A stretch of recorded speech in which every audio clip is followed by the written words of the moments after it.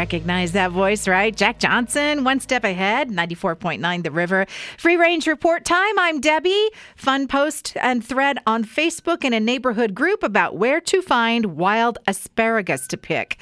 Ditch banks, baby. That's where it's at. Now, we used to pick so much of it along the ditches, along the Weiser Flats when I was growing up there.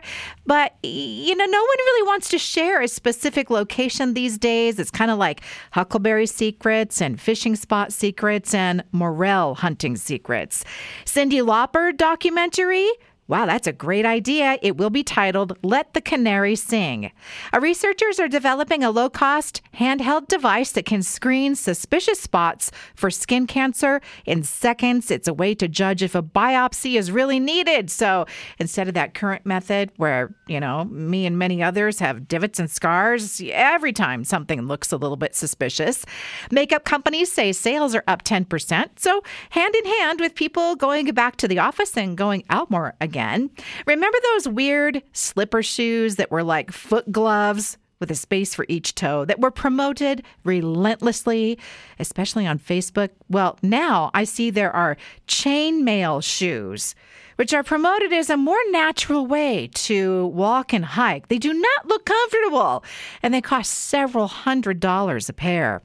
Mountain Dew Purple. It's a mix of blackberry and plum, and there will be none for you or me. This Purple Thunder flavor is only available at Circle K, and there are 0 Circle Ks in Idaho. Unless you know something different. And let me know. Another piece of research about what helps mosquitoes find people and decide to feast. This time, the key turned out to be an orangey odor. Not everyone naturally carries this citrus scent, but those that do are targets. And a weird thing, I've shared this before, right? I've never been bitten by a mosquito. I guess they don't smell like oranges. Or maybe I have been bitten and I've never gotten an itchy spot. I'm unsure. And I just glanced at Pinterest to see what's popular. Tropagoth. It's makeup and fashion. It's fluorescent. And belt bags. And I click and I see fanny packs, which are never called that anymore, I guess. So fine.